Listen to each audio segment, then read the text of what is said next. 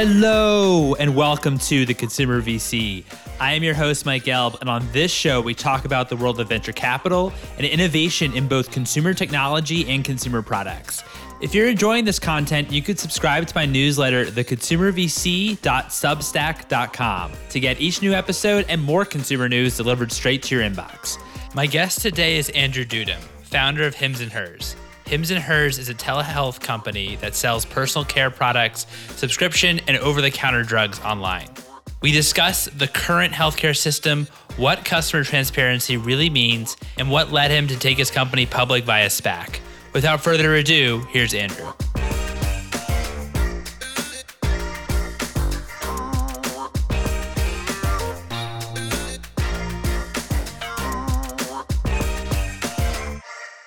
Andrew, thank you so much for joining me today. How are you? I'm doing great. Thank you so much for having me. I'm excited to be on. Oh, it's an absolute pleasure. Absolute pleasure. So if you don't mind, walk us through a little bit of what was your attraction to entrepreneurship?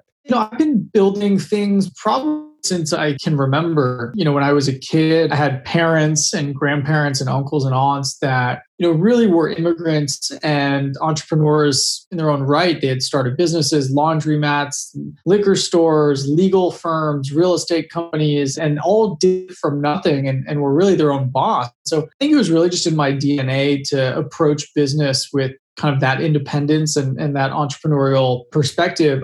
Tactically was when I went to college, I was out in Philly undergrad at Wharton.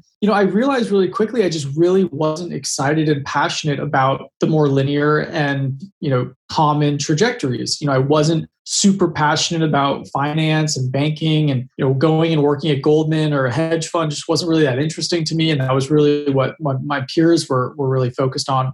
So I started thinking about what I could do and what I was excited about. And ultimately what I found myself doing was hanging out outside, the engineering school and trying to convince people to build things with me and coming up with new ideas and testing them. And I think I just very naturally gravitated towards this, blend of quantitative business mind and creative consumer orientation and blending those together to build companies. And so I think, there was a little bit of nurture there in the family that I grew up in and kind of how they approached business. And then just a lot of instinct around, my passion to build and a fairly nonlinear career path. I love that. I mean, it seems like as well, just how you're combining maybe different elements and different schools at Wharton there or at UPenn kind of seems that you maybe have like that generalist mentality as well and not so much being specialized in terms of one different field that is pretty critical of being a successful entrepreneur. What was the insight or aha moment that led you to found at the time Hims?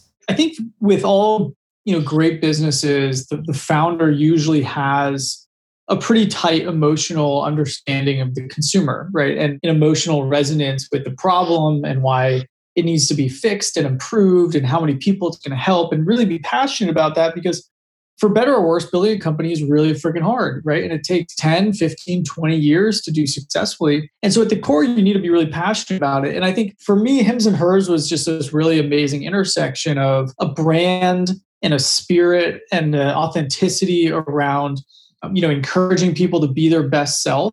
When I was a teenager, I had sisters that would push me to, get a haircut and use moisturizer and make sure I was sleeping enough because I would look tired the next day. And if I had acne, they would drag me to the dermatologists. I just had this kind of team around me that was helping me feel good and encouraging me to be well and take kind of control. And being able to bottle that up into a company was just really powerful and ultimately give people that motivation and direct access to great products that make them feel better. I think, that was a really big part of it.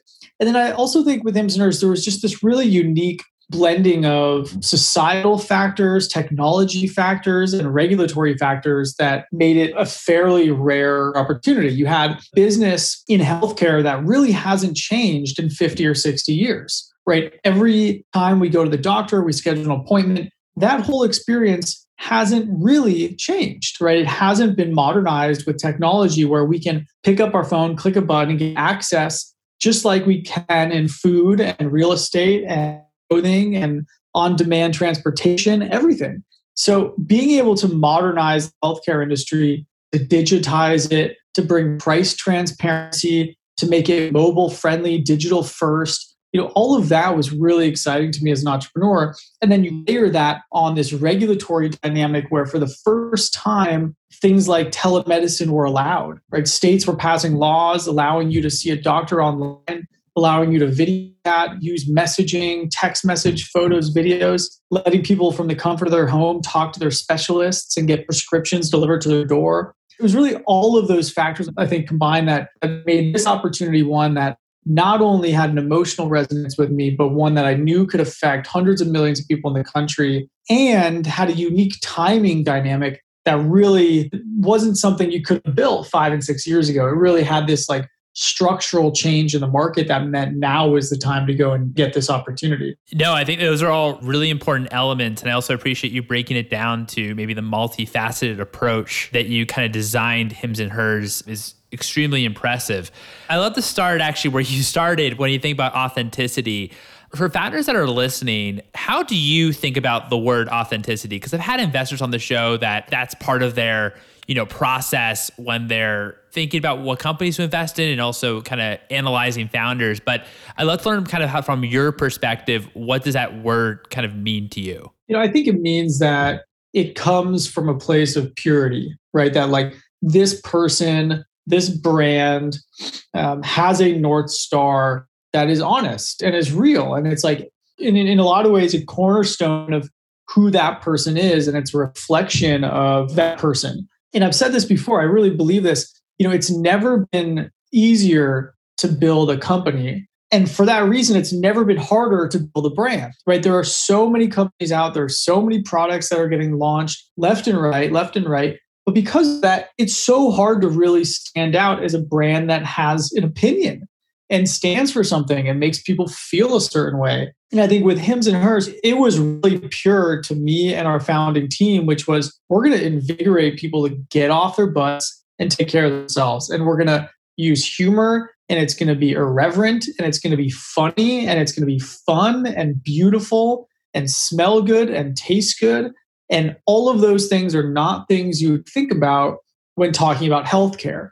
And for us, that's a really important thing we're going to focus on, because how you make people feel when it comes to their health and wellness is really what's going to determine whether or not they come back to you and they love you as a business and they stay loyal to you as a business. And so I think that authenticity is like a purity of and a cornerstone of the team, what they believe, and then its manifestation in the actual voice of the brand. I'm really glad that you brought up brand building. I think that's really well said, and that it's never easier to start a company, but it's never harder to build a brand. Because I guess going back to the first, it's so easy to start a company, right? Right. And it's so cheap to start a company. How do you think about building a brand and building this sense of community? And I know that community is a word that's thrown around a lot these days. But, people don't really want to talk about or are uncomfortable talking about it, like hair loss or erectile dysfunction. How do you think about, Hims and Hers being kind of a safe place for customers and kind of think about that as it relates to your brand? I think that's a really important part of the brand, right? It's a place that I think acknowledges for people that they have been struggling with something for a long time. And I think that's actually maybe one of the first things we realized was by the time somebody comes to Hims or Hers, they've been thinking about this issue for months, if not years, right? They've been waking up, looking in the mirror, frustrated, anxious, depressed, sad, all of these emotions of guilt, et cetera. Why are they experiencing it? So by the time they actually show up to our door, they've actually taken a huge step, right? They've actually overcome a huge amount of mental block to go and say, you know what, I'm going to go take a look at how I can fix this. And so by being that safe place, by being that trusted place, by being a community of people that are all taking care of things and doing it together and being a place that's backed by science, but it's also not scary, it's normalizing. Like all of that is really self-reinforcing to the business and the brand. And I think this is at the end of the day, what people really remember, right? Like if you're scared, if you're 21 and you're losing your hair, which by the way, like 30% of men in their early 20s are losing their hair. So it's a really scary thing when you just graduate from college, you're trying to build your relationships, maybe find a spouse, trying to build your career, and all of a sudden losing your hair, right? It's like this terrible time. If you can have a community of people that tell you that that's normal, which it is, and then say, you don't have to be ashamed. Here's how we're going to fix it. Here are the options. We're going to walk you through it the whole way. It's going to be incredibly affordable. We got your back. That makes you feel great. And I think that's really what healthcare, in my mind, needs to look and feel like. And I think that's really what we're trying to build with Hims and Hers. I think that's a great point. I guess maybe part of how you also get the customer to engage or talk about it or just really just to kind of understand is that this is not just a problem for them. I think you said 30% of men in their early 20s start to exhibit hair loss. And so it's a pretty common problem, right? Like 30% is a huge chunk. So I think being able to kind of be understand and comfortable that, hey, this is actually not just you. You're not the rarity here or the outlier. This is actually a pretty normal problem. I understand how that could certainly be helpful to someone and get them to engage. We as humans, I think, instinctively believe we're all different, right? We're all unique. We're all like special snowflakes. And the reality is most men and most women worry about the same things. And statistically, we also struggle from the same things, right? We focused our business on things like acne, dermatology, hair loss, hair care, sexual wellness, STDs, anxiety and depression, not because, they were the things that we thought were the coolest or the things we wanted to solve for ourselves, but statistically because huge portions of the population are struggling from those things.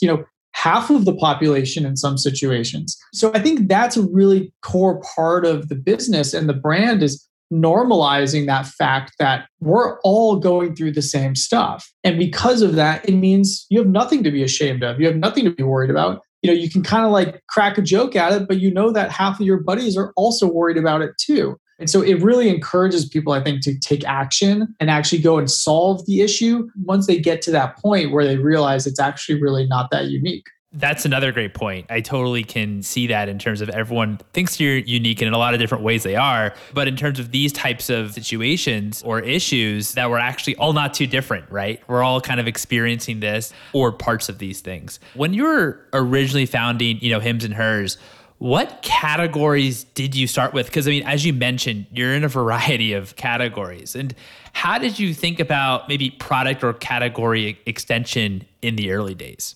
Yeah, with Hims and Hers, the vision has always been to build a business that can represent the future of the healthcare system.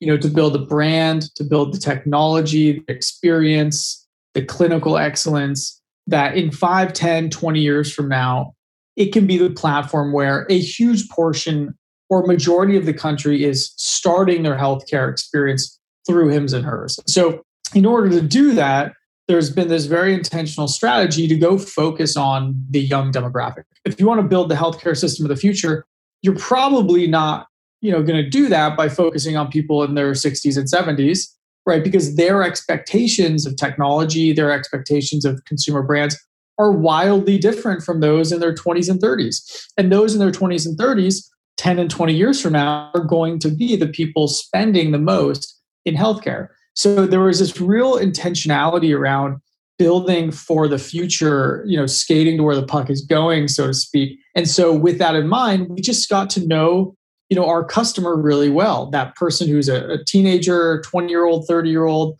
graduating college, getting their life set up, both men and women. What are they worried about? What are they thinking about? And again, the categories that pop up, were things like dermatology and sexual health and anxiety and depression. Those were things that were really, really common. And so that's where we started. The company is just 3 years old and now we offer a whole range of different products and services. But where we really start always is who is this young customer? What are they worried about most? How can we help them with that thing? And then expand from there. And I think that's how we thought about it in the early days. And that's still how we think about it today. Did you ever get pushback from investors saying, hey, you have to stick in one category? If we look at, strategics and what they look for in terms of buying businesses, that they're focused really on companies that can really dominate in a particular category rather than you all, which seem to dominate in a lot of categories. I can't believe you're only 3 years old. It's pretty amazing. But I'm just kind of curious because on a previous episode, I did talk to a founder and that was one of his main trouble maybe of getting investors over the hump. Investors wanting him to focus on one category instead of being cross-category. With our business, we have those conversations all the time, but I think there was always, this conversation that took place on day zero and with every investor I brought on that I have no interest in building a business for dermatology. And I have no interest in building a company for hair loss or no interest in building a brand for sexual dysfunction. Zero, not at all. Like those are not interesting companies to me at all. Now, can you make money building businesses in each of them and focusing on them? For sure. But I think the real opportunity is the fact that in the next 20 years, the entire healthcare system is going to change. People are going to go digital first. All these people are going to be picking up their phone, engaging with the doctor. They're not going to be waiting 3 weeks and waiting in a line. And so if that's the insight, building a brand around one single condition is a total mistake.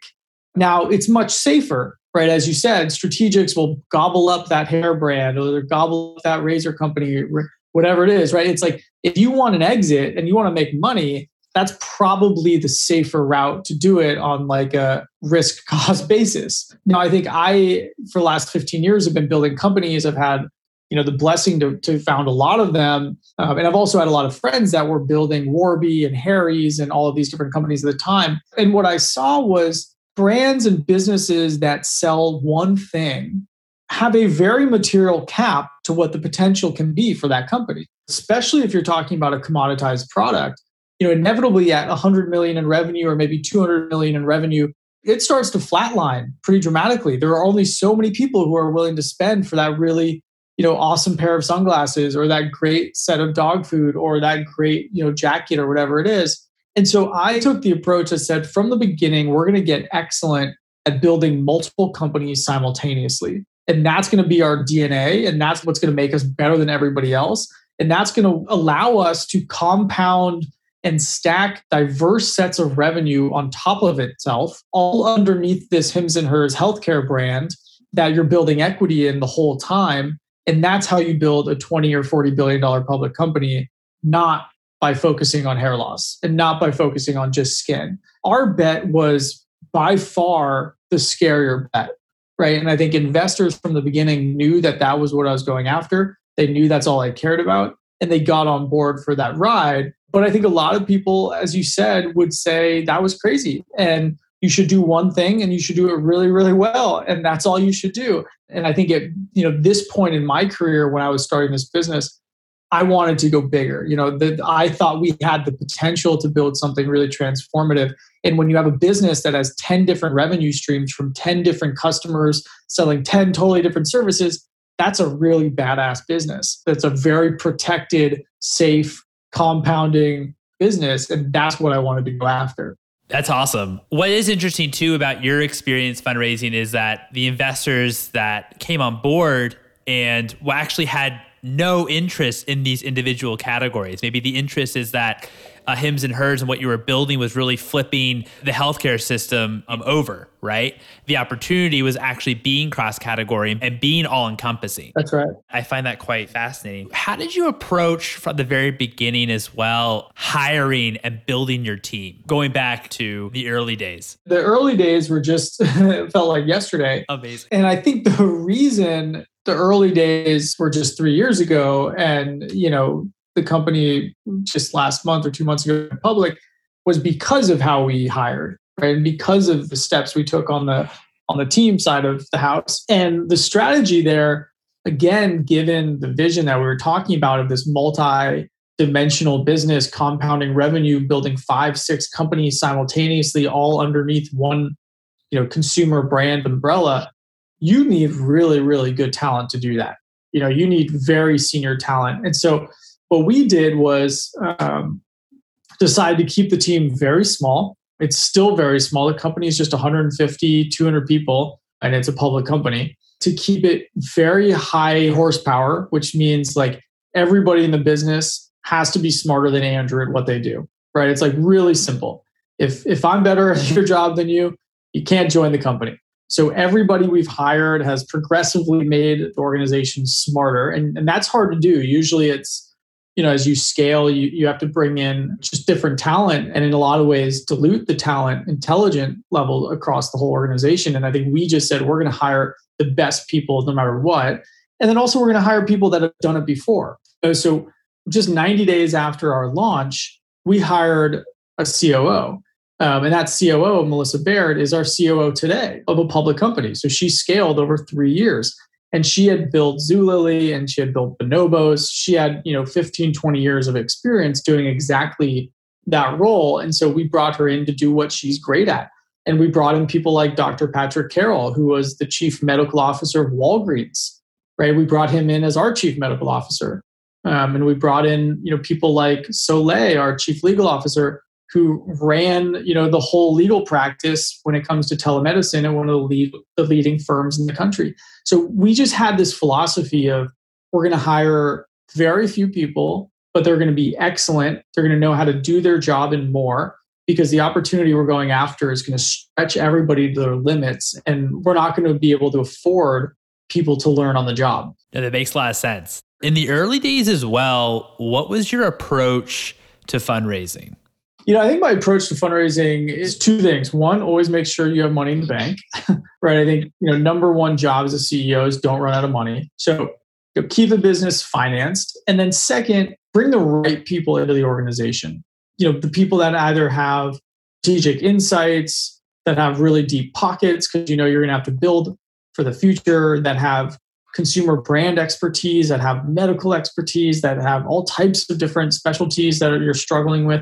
Use the board and use the investors as a way to complement yourself as an entrepreneur to be better, right? So if you've identified that you're great at marketing, but you know nothing about technology operations or fulfillment, for example, and you're meeting with teams, it might behoove you to bring on some board members that are really skilled in those things to help you build out leadership functions there and make sure you're going in the right direction. So I use the board and the investors similar to how I've built out my executive team, which is to help complement mine and the org's weaknesses so that we really can fill those gaps, frankly, as quickly as possible.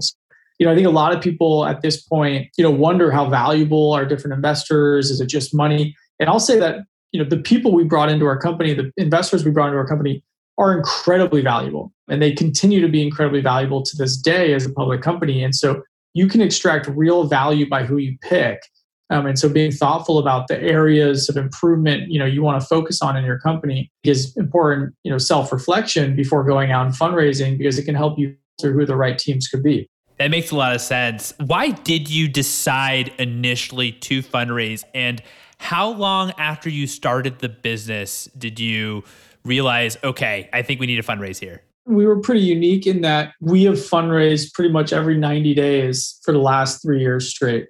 It really, hasn't stopped. We've raised $500 million in the last 36 months. Mm-hmm. And it wasn't in one big tranche. It was, we launched the business, and 60 days after launch, we did a $20 million, Series A. And then, 90 days later or 100 days later, we did, another 25 or 50. And then 6 months after that, we did another 100. It was quite literally by the time the docs were inked for each of the fundraising rounds, I was out working on raising capital for the next round at the next price.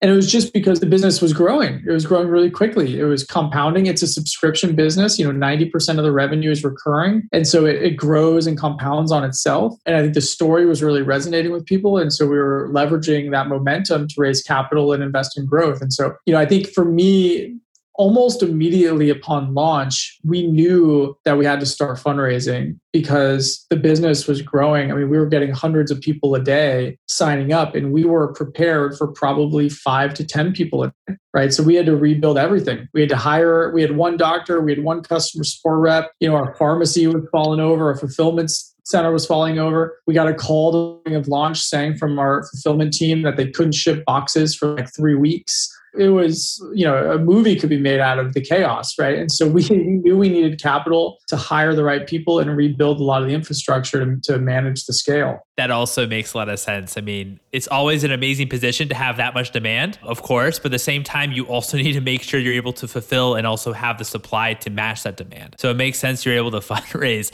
How do you think about this idea of profitability versus growth? I know a few years ago, it seemed like a lot of people were talking about optimizing or maybe over-indexing on growth. Now there seems to be a lot more talks about making sure you're profitable or getting to profitability. And especially on the investor side, I've seen this change. How do you think about these kind of two different levers or two different aspects of a business? It's a sensitive balance, and public opinion changes pretty much like the wind is the reality. I get these emails from banks and New York Stock Exchange every day telling me about investor sentiment and where's money flowing from one place to the other, and how that could be a reason why the stock went up 10% or why it went down 10% or God knows, right? It always sounds something like today investors were really excited more on the to get more into the value stocks. So they moved money into value, and it literally changes every day and every week. And so it's a balance that you have to ride really carefully. I think that was one of the reasons, to be honest, that I decided to take the business public so quickly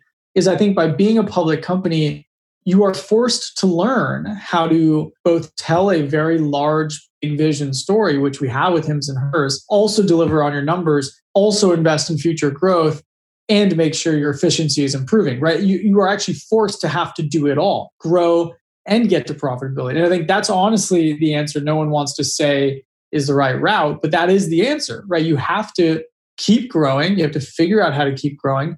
And you also need to prove to the street that you're not just lighting money on fire, right? Like you're actually making incremental dollar and the unit economics make sound sense. So for us, we are not profitable today. But if anyone looks at our financials, they would see that if we wanted to be profitable, we absolutely could be, right? You could pull that lever and we could be profitable if we wanted. Now, does it make sense to be profitable? Absolutely not. The market's growing so quickly. There's so much place to deploy capital to grow. The investments we're making in growth are all profitable ROI positive investments. So you want to invest into that. But I think balance is showing in your financials and showing to your investors that the levers necessary to get to profitability and that you can consistently pull one of them every quarter or a couple of them every year so that you're getting closer and closer and closer and showing the path towards it while also figuring out how to grow and scale the business.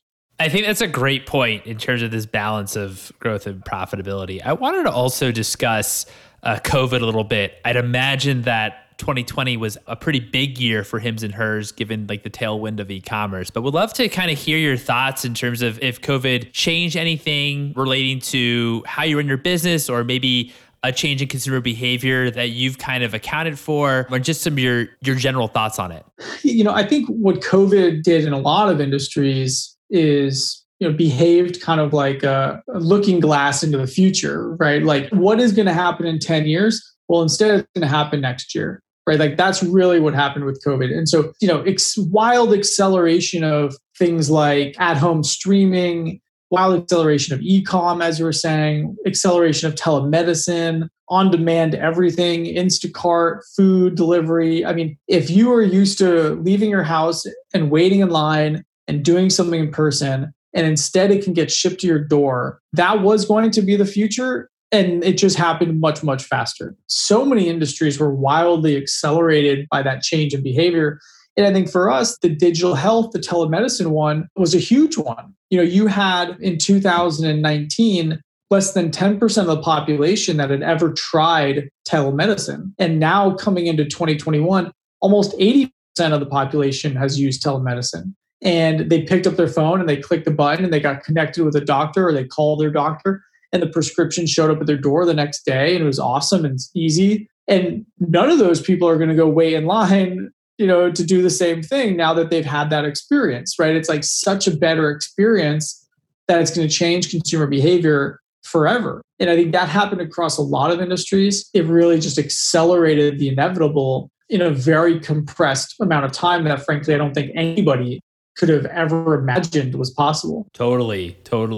And I know, you recently went public via SPAC. I was just curious on why you decided to go public via SPAC, to be quite honest with you. Yeah, it's a great question. We kind of looked at all options and all routes to go public. We first were expecting to go via a traditional IPO, which was very much in the plan and how we'd thought about it. And I think what we started to do was just learn about direct listings and learn about SPACs and all these different modalities, and just tee them up from a first principle standpoint. How did they all look side by side. And I think what we came away with was, you have a lot of the same dynamics as a traditional IPO with a SPAC, a roadshow, pricing, et cetera.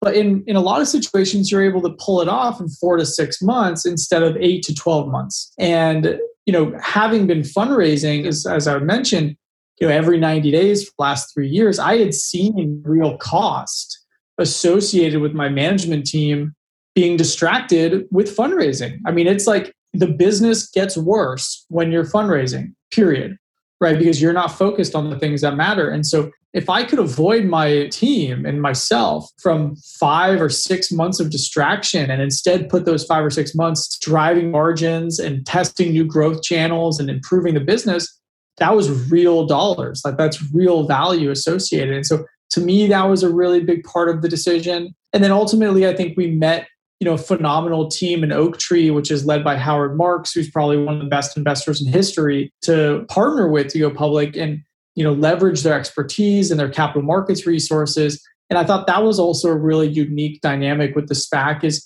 you get to incentivize really smart people to help you succeed. And I've seen that be beneficial when you bring board members on and investors on. And I think going public is really no different. You have an opportunity to leverage the expertise of others. And I think with the SPAC, that was a real benefit to us. That's really helpful. Thank you. Speaking of fundraising, what's one thing you would change when it came to venture capital or the fundraising process? Oh man, there's a million things I would change. It's such a difficult process because it's dynamic of just imperfect information, right? You've got founders trying to showcase their best foot forward in everything they do. And then as a result, you have investors who are hypercritical of everything, right? They don't trust, they don't believe it, they want to see it, they want to see the data. And then you try to meet in the middle somewhere over the course of weeks getting to know each other and see if both sides are willing to take that jump. That there's just a lot of imperfect dynamics there. I think one of the things that was really appreciated from my standpoint, and I think I would love to see this in the industry more, is just awesome transparency with regard to what are the things that are going really well with your business? What are the things that are really struggling with your business? And then investors being honest about the areas that they can be helpful, right? I think for many years, I've been building companies for probably 15 years, and at this point raised probably $1 billion or $1.5 billion across them. In the early days, you're kind of like dog and pony show. You're like, everything's beautiful, everything's perfect, everything's fine, give us money. And then they give you money and they're like, but there's also some of this other stuff that we need to work on. And it's difficult. And I think as I got more experienced, I'd be like, here are the things that are great. Here are the things we're working on. Here are the things we haven't started yet. Definitely need improvement.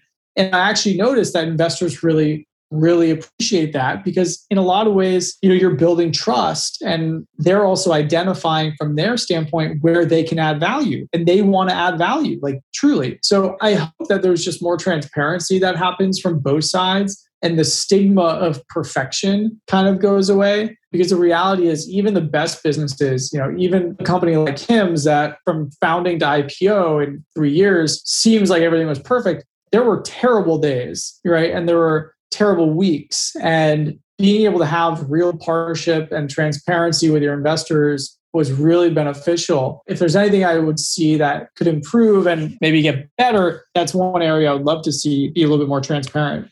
I think that's a great point about transparency. I absolutely agree. And also just understanding too, where you need help. And if the investor is able to help too, if maybe that's the area of their expertise, how you also can lean in on that, right? Totally. I had an investor that told me one of his favorite questions to ask founders is what's gone wrong so far and what's actually not gone right. And you can actually reveal a lot about how the founder maybe handle that experience or a little bit there in terms of leaning in a little bit more and learning more about the company. I totally agree with you in terms of maybe on the investor side of things, not demanding perfection because especially in the early days, it's really, really tough. The one thing is that something is bound to go wrong. And the founders being comfortable to share that and not feel like they're being judged. What's one book that inspired you personally and one book that inspired you professionally? From a professional standpoint, I've always really been interested in the story of Pixar because it's an organization that's systematically built just number one hits over and over and over again. And if you think about Hims and Hers, right, and that orientation of launching new categories and new business lines and having them all succeed, there's a lot of similarities there. And so, Creativity Inc. is a book about, how they've built that culture over at Pixar and the teams and the infrastructure they have in place to kind of build success in recurrence and repeated fashions. That I think was really, really fascinating to me. On the personal side, I actually have been really deep on, learning about technology and innovation around kind of the environment and climate change. So there's like a ton of technology around direct air capture. There's a ton of technology around how you could use the ocean and soil and reforestation, all types of different things to help essentially provide time for the world to reduce their carbon footprint from just a pure output standpoint. So there's a lot of books on that. There's Bill Gates just put out a new one, Avoiding a Climate Catastrophe, which is an awesome book. So I've been reading a lot of those and have been pretty inspired by a lot of them. I love it. I think we had another guest that also brought up Creativity Inc. and really enjoyed it. And I also love you kind of telling about, I guess, your passion and your interest in climate change and more about the environment. So what's the best piece of advice that you've received?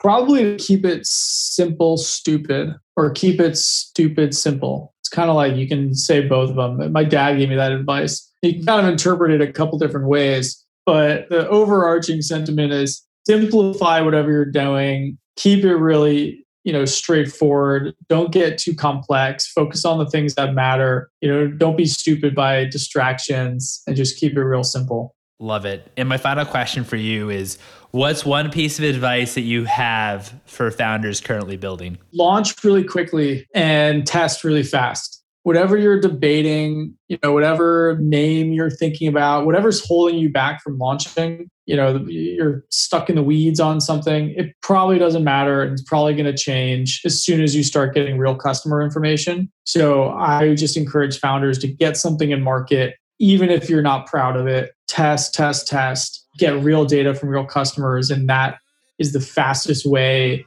to iterate and improve the experience and build something that they love. And I give that same advice to my team today, even as a large company, to be moving fast and testing and iterating, just because the customer will guide you. You just got to build that relationship with them to hear what they're saying. I think that's a great piece of advice. Launch really quickly and test really fast. So, Andrew, thank you so much for coming on. This has been a lot of fun chatting. Thank you for having me. It's been great. And there you have it. It was such a pleasure chatting with Andrew. I hope you enjoyed it as much as I did. You can follow him on Twitter at Andrew Dudum. I'd love it if you'd write a review on the Apple Podcasts. You're also welcome to follow me, your host, Mike, on Twitter at Mike Gelb, and also follow for episode announcements at Consumer VC. Thanks for listening, everyone.